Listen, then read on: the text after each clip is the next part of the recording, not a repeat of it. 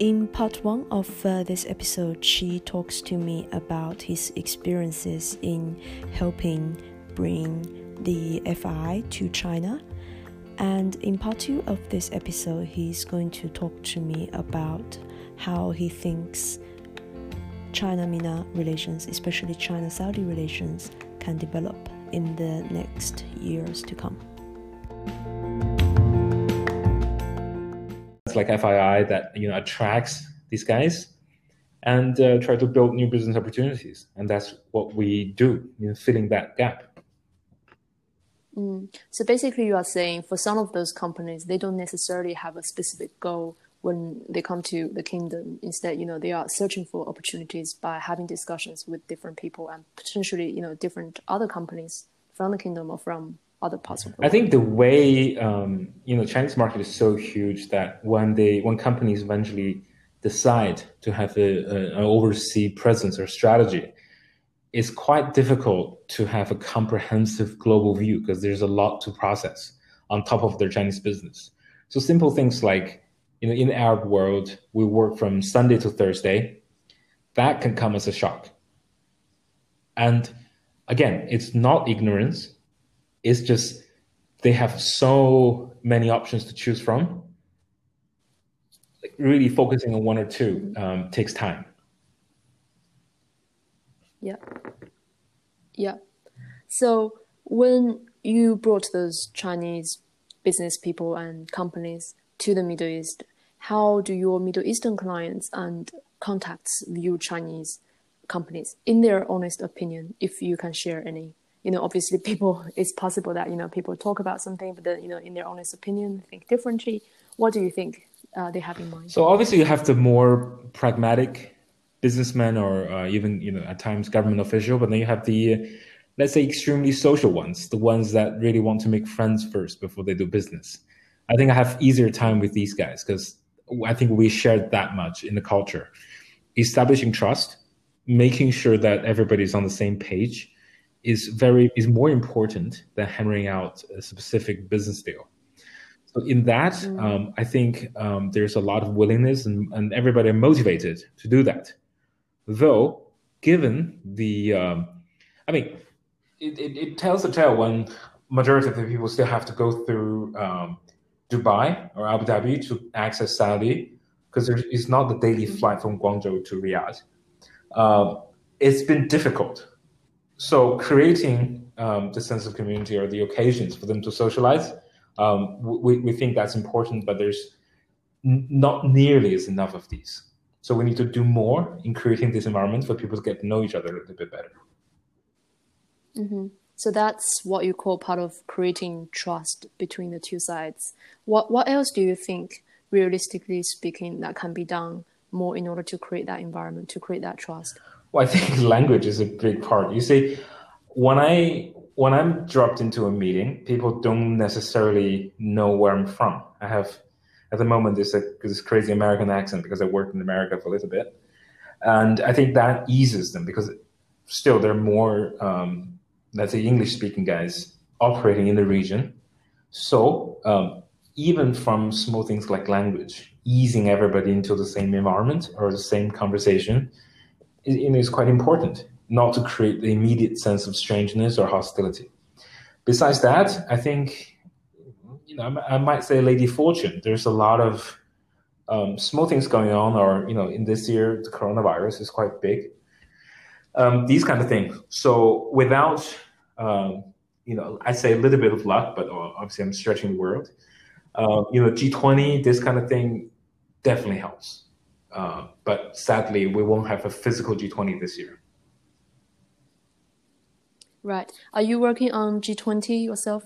Well, G20 is quite a vast and extensive organization. So we are part of the Y20, Youth 20, as a knowledge partner. And this is hosted by MISC Foundation. The event side, we were involved in a lot of the G20 events, but obviously the physical events are called off. We're still on hold on the exact plans for the other stuff, B20, the summit and everything. So not so much at the moment. Sure. For the listeners who don't really know about MISC, maybe you can introduce MISC a little bit, because I know it's a driving force behind a lot of exciting initiatives, especially it's to do with the young people. Yeah, the MISC is not immediately clear to English-speaking people, but it's Mohammed bin Salman Foundation. So it's the Crown Prince's personal foundation. It's an impressive organization. I won't say run by young people, but certainly the young guys are driving a lot of their on-the-ground initiatives, set or navigated by the Crown Prince's vision. It's absolutely a brilliant organization. I hate that a lot of the times their target of politicization, I think, is wrong. I think giving young people voice is never wrong in our society, especially now. Mm-hmm. Yeah, I agree, because, in Arabia Monitor, the company I work for in London, we often get young interns from Saudi Arabia who are studying in the UK, and all of them are so brilliant, and all of them receive really strong support from the Saudi government to pursue their degrees overseas. And then upon returning to the kingdom, they enter, the public services, for example, working in ministries, etc. And I'm sure some of them probably end up working for MISC as well, because of the vision that MISC holds. So we've talked a little bit about the event side of things in Saudi Arabia. And if we go back to the lovely topic about China-MENA relations, or China-Saudi relations more specifically, what do you think is currently lacking? You mentioned trust, but I'm sure there are other things that can be done. Well, as well. So sure. So I think it was 2019, because we all have to forget and forgive 2020. So 2019, there were only a handful of meaningful high-level exchanges between China and Saudi Arabia. They were making sound progress with the UAE. I think the Chinese leader was quite active in some other parts of the Arab world, or MENA region. But specifically with Saudi Arabia and a few other countries, we lacked a few sort of more substantive avenues for exchange. I think partly it was because everybody were banking on G20 being in Saudi Arabia. So that's, again, the Lady Fortune part. I would describe the relationship as a bit of, both sides are trying to reach out to shake hands, right? But somehow they miss each other by a little bit. So the hands are never fully shocked, but just by a little bit. So there's no shortage of willingness, and there's no shortage of balanced views of China or on China in the region. So what Western media or what President Trump is saying is one thing, but I think a lot of Saudi businessmen or government officials or the wider MENA region, everybody are thinking highly critically of the international situation and, have their own opinion about it. So I think, once again, it's about lacking sufficient avenues to extend and build up on the relationship we have already. Mm-hmm. Yeah. Now you mentioned President Trump and the US. I think it's a topic that's been hovering above us for the past, I know 4 years, but especially for the past months. What's your thought on the US foreign policy in the GCC, and in particular with regards to Saudi Arabia, and how that's gonna, for example, affect your Chinese clients? Well, I don't know if Chinese guys are thinking about the geopolitical situation quite the same way, because China had been sort of dealing with either a nation state setup, until we fully opened up to globalization, or seeing the world by and large, post Cold War, a bipolar kind of setup. It's China and America, or the world to China is America and everybody else. So coming to MENA, the only thing you have is small chaos somewhere and a very multipolar setup in the power structure. You do have regional hegemon, but by no means they can overshadow regional conflict or control regional conflict. So that, I think, confuses a lot of people. So the default of Chinese guys is, let's hear what the Chinese government is saying. because some of the construction, some of the One Belt One Road initiative, certainly the driver, the engine of this project are Chinese government money. So you're better off following the Chinese government. You'll never be wrong in these kind of sort of situation.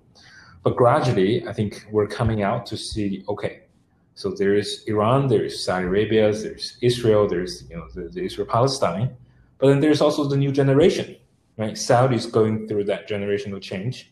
So whether they will maintain the loyalty to the Palestinian cause, their need for the US for security, and their energy future, these are moving parts, and that's increasingly being seen. So I think that's very good, but it's only starting to be seen.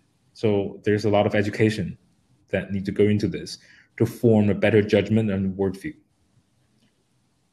And this extends beyond the business community. I think the Chinese government or foreign ministry should also pay bigger attention on the region rather than just bilateral relationships. Because I think on a bilateral basis, everybody's cool. Everybody's really chilled with China because we're not necessarily a hostile player in the region.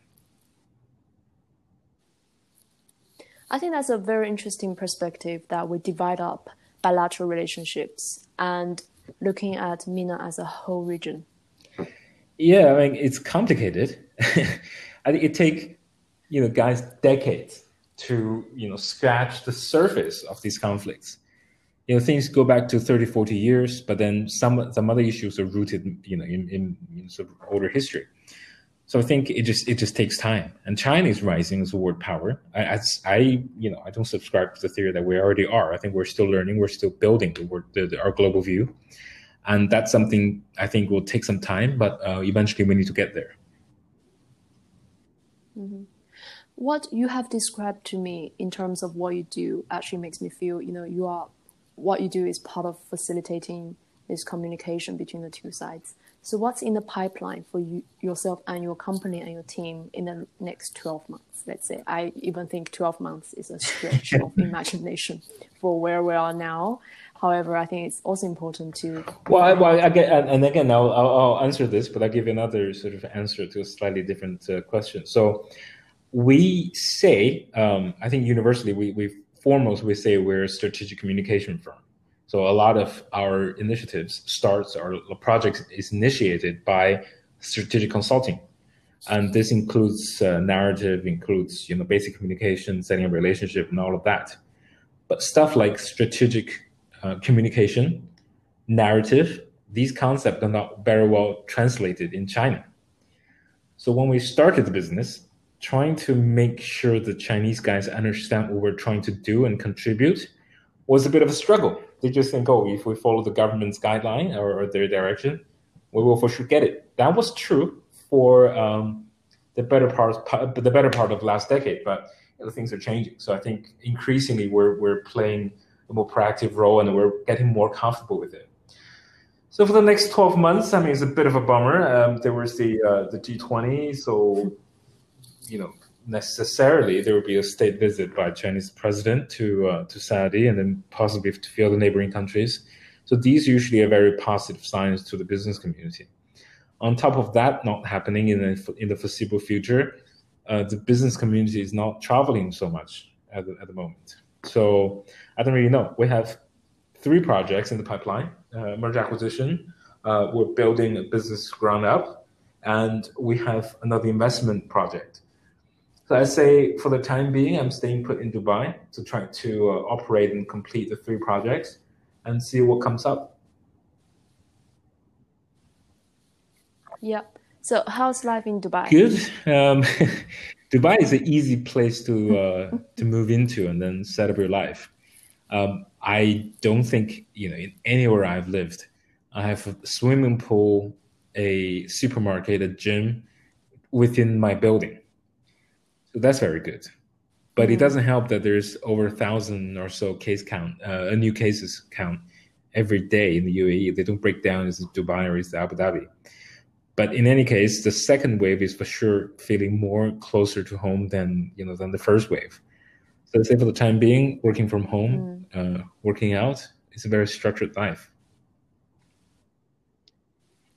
Oh, that sounds good. It's a good life balance for a very hectic schedule that you otherwise Yeah, would have? I mean, London's better for the time zone. So here I do still have to occasionally stay up late for America. But communicating with China is fine. With Latin America, I have to stretch my time a little bit, but otherwise it's all good. Can't complain. Yeah, that's exactly what Dubai sets out to build itself into, right? The international hub for business. Quite right. They should. Yeah. With the help of the time zone as well. Guess what? Okay, I think we've touched upon most points that we wanted to discuss. Thank you very much for your time. And I think your perspective is especially interesting, obviously, for a lot of companies that are looking to break into the market, but then they have nowhere or no one to turn to get either their information from or even to be part of those very high-profile events that could help these companies themselves raise their profile. And I think vice versa, it's the same story with the MENA parts. Sometimes, they see this really promising Chinese, let's say, company in a more innovative sector, but literally all they see is the piece of news on Google or on Nasdaq listing, and really nowhere to have nowhere to build a communication channel with them. So I think what you do is absolutely important at this time, and especially in the current environment where so much more communication is needed. No, I think definitely there's no shortage of willingness to understand China, to learn about China, and that's a good thing for everybody. Yeah. If anyone wants to get in touch with you, what's the best way? You, if anybody's listening here. Sure. Everybody, please feel free to inbox me and I will pass your contact info to Chi. Cool. All right. Thanks very much. Brilliant. And take care in Dubai. Hopefully I'll see you soon, Definitely. either in Dubai or in London, hopefully. Yeah.